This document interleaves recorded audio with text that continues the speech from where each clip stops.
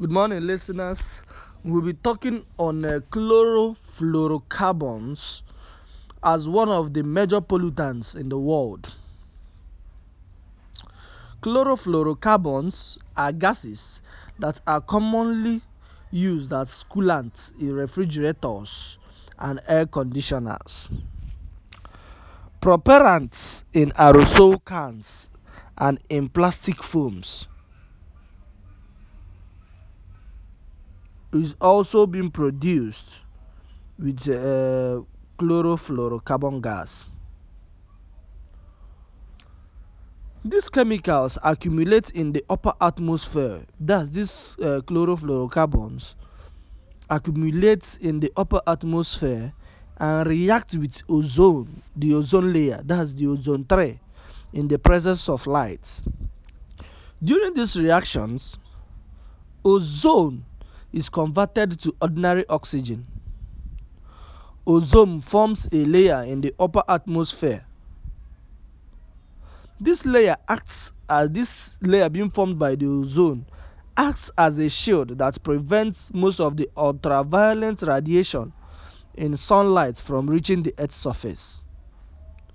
But in recent years, reports from atmospheric researchers has indicated that the ozone layer is being depleted faster, that is, it is being breaking down faster than it can be regenerated naturally. A thinning ozone layer means that more ultraviolet radiation is reaching the Earth's surface. That's if the ozone layer is thin, it means that ultraviolet radiation will be reaching the Earth's surface. So, and this will pose a danger to all level of living organism situated on Earth, and this might kill useful microorganisms and also affect the growth of animals that live in water, and can also interfere with the photosynthesis, resulting in lower crop yields.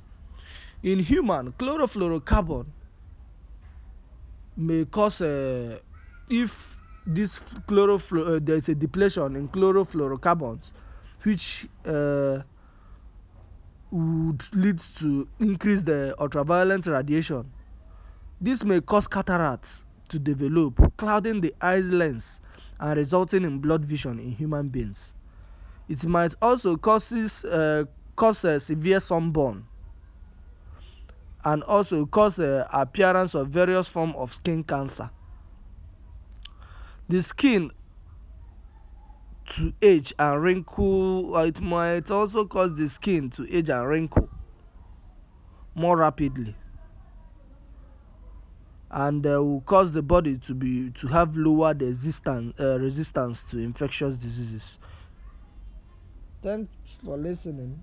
This is all about chlorofluorocarbon and its economical importance in the society and in our environment at large. Thank you, and God bless you for listening.